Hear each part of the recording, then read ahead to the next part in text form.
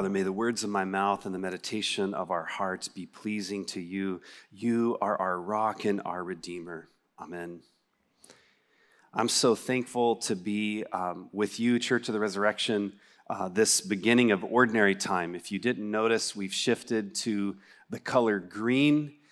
If you have one of those printed bulletins, you'll see it marked on there, ordinary time. We follow what's called the church calendar. It's a different way of ordering time. It's a different way of numbering our weeks. And I'll tell you, over time, it'll have a big impact on you if you'll follow along with us. We've just come through big high and holy seasons, the season of Advent and Christmas, and then Epiphany, and then Lent, and then we go into Easter, and then right at the end of the Eastertide season, we went to Pentecost and Ascension and Trinity Sunday, and now we're green, and now we're ordinary. That's what we often think, ordinary. Ordinary doesn't mean plain. Ordinary doesn't mean boring. The idea of this season is actually for it to be a time of ordered progress and growth in God's kingdom. I came across this last week. I had never heard anybody say this. I loved it. If you need to call it a season, call it Kingdom Tide. You know, we have Christmas Tide, we have Easter Tide. What is this? Kingdom Tide. Learning to grow up as a disciple of Jesus Christ. The green really signifies our growth. And that's what we're going to be focusing on. And Luke, the gospel writer Luke, is going to continue to be our guide throughout 2022. We've made it all the way up to the middle of Luke, Luke chapter 9. That's the passage you just heard read. And I want you to go ahead and turn there and kind of hold your place because we're going to be looking at this passage in Luke 9 today. There's a major turning point in time. Now, we're shifting to this new season, but we've come up on a passage where there's a major turning point in the life and ministry of Jesus, because up to this point in time, for 8 chapters, Luke has been showing us stories that are asking one question, and that question is, who is Jesus? Who is he? From chapter 1 of Luke all the way to chapter 8, that's been the question. And there's been these varied answers. If you went all the way back to chapter 4, people were saying, isn't this Joseph's son? That's who he is. You get down to chapter 7, and some are saying he's a great prophet.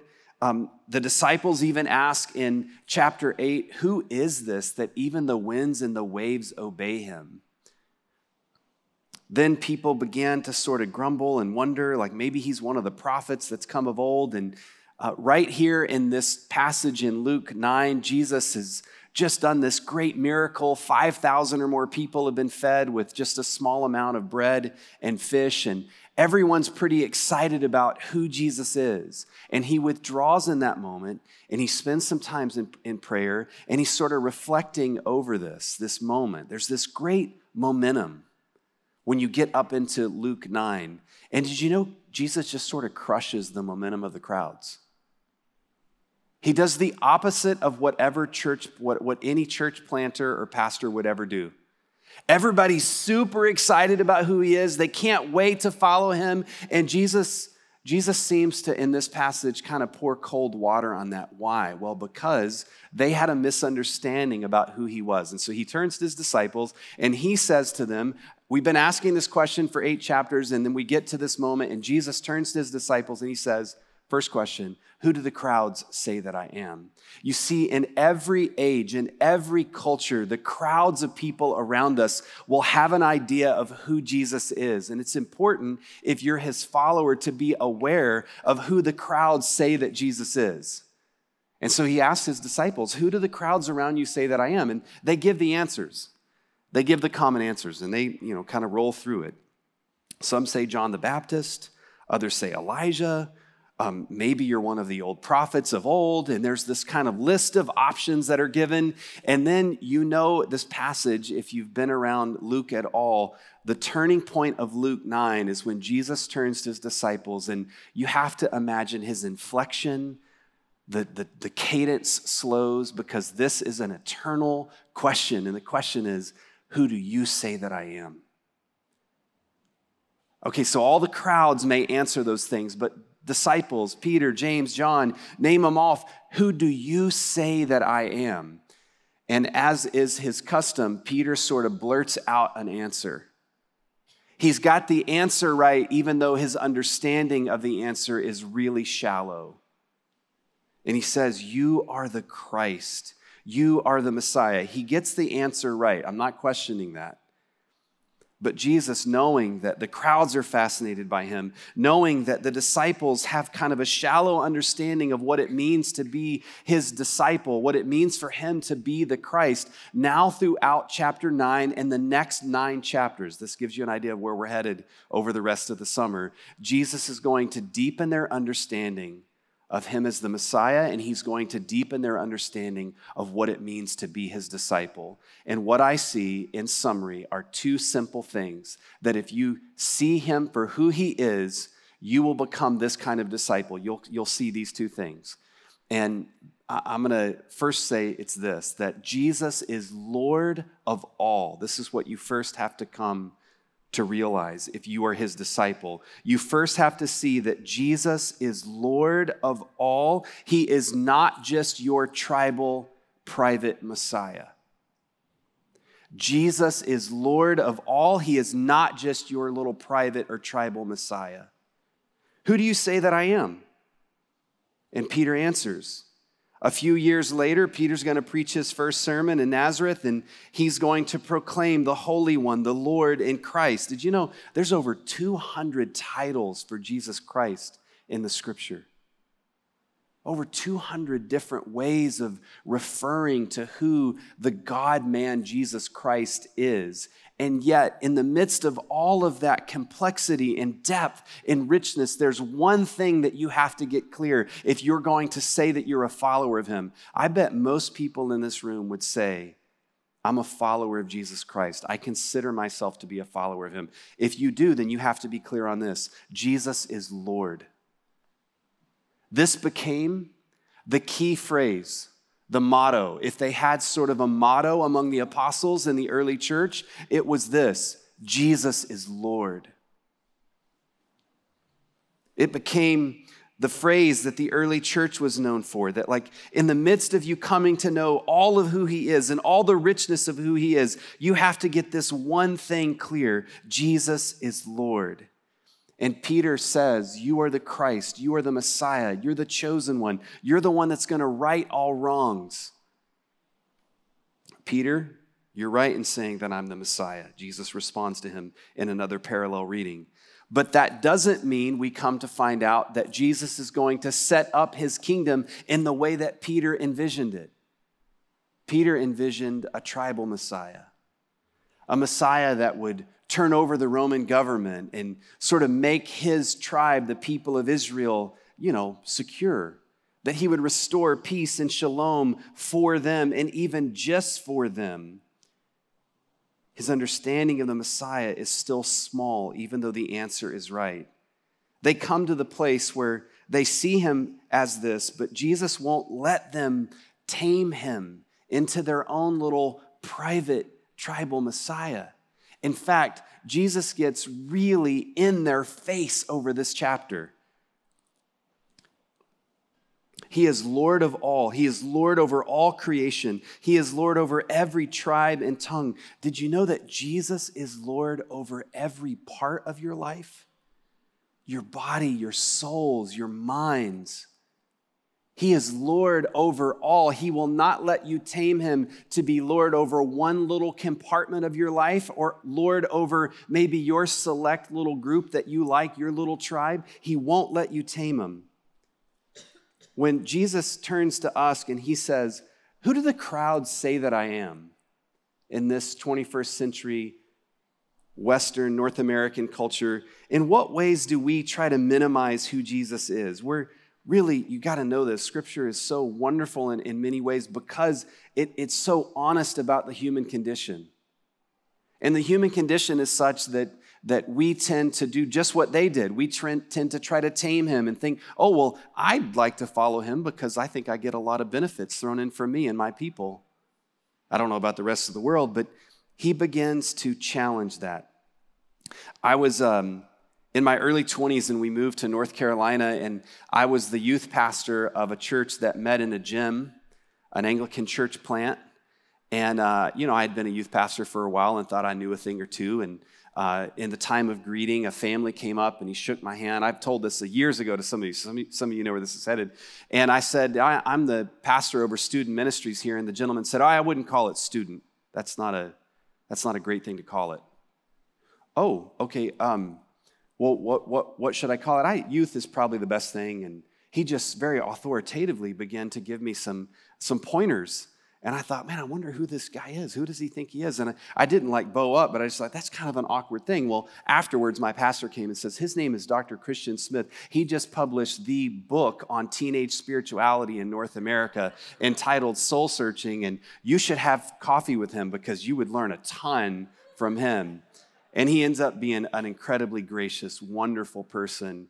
And indeed, he has not only written a book that captures the heart of spirituality among the youth culture in North America, he has captured who the crowds say Jesus is in our culture, and it transcends any one generation. And his conclusion is this. We don't have time to go into it in detail, but here it is. Moralistic, therapeutic deism. He believes the religion of the day that claims to be the Christian religion is actually moralistic, therapeutic deism. The book is worth reading. In short, God is something like a combination of a divine butler or cosmic therapist, Christian Smith writes. He is always on call. He takes care of any problems that arise. He professionally helps his people to feel better about themselves. And he does not become too personally involved in the process. This version of who God is, of who Jesus is he's exceedingly tolerant. He's radically undemanding. And the creed of MTD, moralistic therapeutic deism, the keynote of the creed is self-improvement. That's the great moral imperative of which we're all to be held accountable. Let me ask it this way. What is the highest good in your household? What is the vision of the good life that you are putting forth in your own life, in your own home? Whether you have a family or you do not, what is the vision of the good life in your household? It says something, your vision of the good life, about who you believe God is and who you believe Jesus is. And what Jesus clarifies here is that he is Lord of all, over all of life. He will not be tamed to just be your little private compartmentalized Messiah or your just tribal group Messiah. He's Lord over all. One of my favorite writers and Christians in Christian history that came to understand this was the famous German theologian Dietrich Bonhoeffer. Because he came to the place where he almost fell in love with the idea of Jesus. He 2 PhDs, just an incredibly brilliant theologian in mind. And as he began to journey around the world and as he began to wrestle with who the crowds say that Jesus is, and then Jesus turns to Dietrich and says, but who do you say that I am? And he came to the place where he realized that if I consider myself to be a disciple, a follower of Jesus, he must be Lord of all. This will impact every area of your life. And that's when he penned the words that are so famous when he says, when Christ calls a man, when Christ calls a person, he bids them to come and die. To die? Wait a minute, isn't Jesus inviting us to abundant life? Why this talk of death? Isn't Jesus inviting us to the good life? Why would you talk about sacrifice and hardship? What Jesus is telling us is that the way to abundant life is a way in this world that knows how to die to the wrong things. Whoever loses his life for my sake will find it, Jesus says. What Jesus is going to show us is that if we really want to follow him, he's going to have to close the gap in our understanding of what it means to be his disciple. I was asking before the service if anybody knew what smelling salts were. You know what a smelling salt is? Somehow I managed to get through West Texas football without smelling salt. I don't know how that happened. But if you've ever seen a hockey game, it's actually illegal, I understand, in boxing. But way back in the day, boxers would actually use it. When you sort of get knocked over the head and you're feeling really fatigued or you just don't really have your bearings, you can put this concoction of chemicals right under your nostrils and take a big whiff, and it's not really a pleasant experience. But what it'll do is it will shock you into consciousness and awareness. What Jesus does here in the 3 encounters of people that come to him is he puts the smelling salt under their nose and ours. And he wakes us up to the reality of what it means to say, I'm a follower of Jesus Christ. I'm his disciple. I'm a learner that's patterning my life after his. He puts the salt, and I got to tell you, it kind of causes your nose to tingle and your face will look a little funny. I was told I needed to keep somebody awake. I didn't bring the smelling salts today, but I hope that you see in these 3 encounters, there's these 3 moments. These 3 people come, and Jesus is so forceful. It's out of character for me in a way. I love the gentleness of Christ, the just perfect shepherd that he is. And sometimes I miss holding that intention with this sort of smelling salt version of Jesus, because one young man comes to him and he says, I'll follow you wherever you go. And I'm like, sign him up. He's ready. He knows what it takes. Jesus senses that there's something wrong actually behind the scenes of this grandiose statement. And he says to the man, foxes have holes. Birds of the air have nests, but the Son of Man has no place to lay his head. You don't understand what it means to follow me. Another person comes to him and says, I would love to follow you, but first let me go and bury my parents who have just died. And he says, let the dead bury their own dead. Who is this Jesus? And what in the world does he have against, homes and funerals and possessions and family? And the answer is Jesus doesn't have anything against funerals and possessions and homes, but he understands that if our hearts are not rightly ordered, we will turn good things into God things and we'll make them idols. We'll actually transfer the deed of our hearts over to those gifts instead of to him. And he wants to clarify that if you're his disciple, you'll know that he's Lord of all. And then second, and the last thing for today, is that if he is Lord of all, he will become your first love. He'll become your first love. We said at the beginning of this calendar year at our annual vision meeting, one of our goals, it kind of maybe seems odd to reach for this as a goal, but would be to return to our first love. As a church, as a congregation. What do we mean by that? Well, sometimes you and I can go about life in such a way that Jesus ends up being like a side item thrown in at lunch today. I'll take a little Elijah, a little John the Baptist, a little prophet risen from the dead, and a little bit of Jesus as the Messiah thrown in. I'll take my career, I'll take my family, I'll take my wealth, I'll take my possession, and I'll have a side of Jesus thrown in with it. He's a divine butler for the suburban household. That's who the crowds say that Jesus is. I've noticed in trying to learn to teach my children to pray, I'm still learning to pray. I'm very much still learning to teach my children to pray, that we often end up praying to God as if he's a divine butler or cosmic therapist. Your prayers, our prayers, my prayers are so revealing. Is he Lord of all? Is he our first love? Has he reordered the desires of your heart?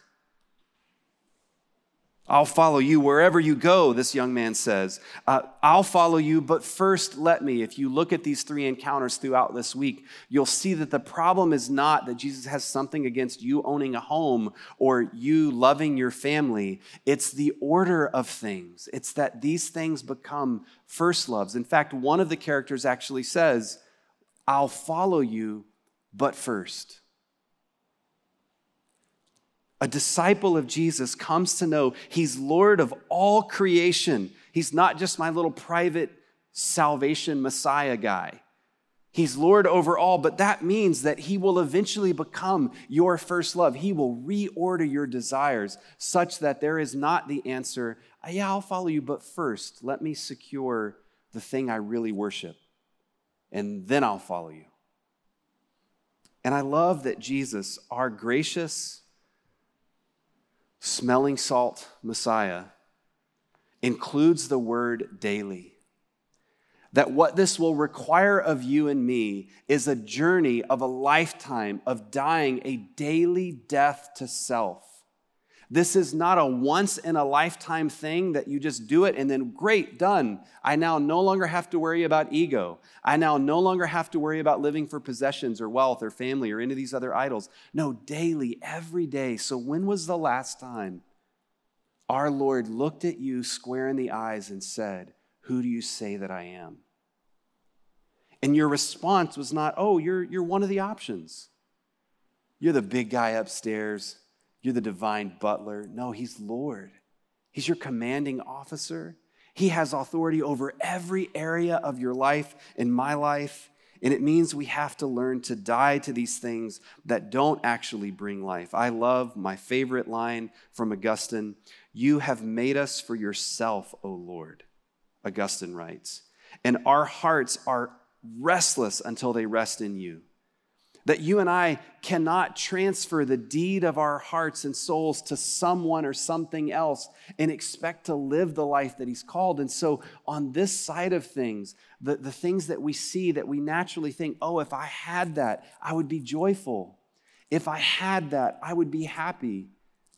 You and I have to learn to actually die to those things that we may really live. We actually have to let our own ego be put to death.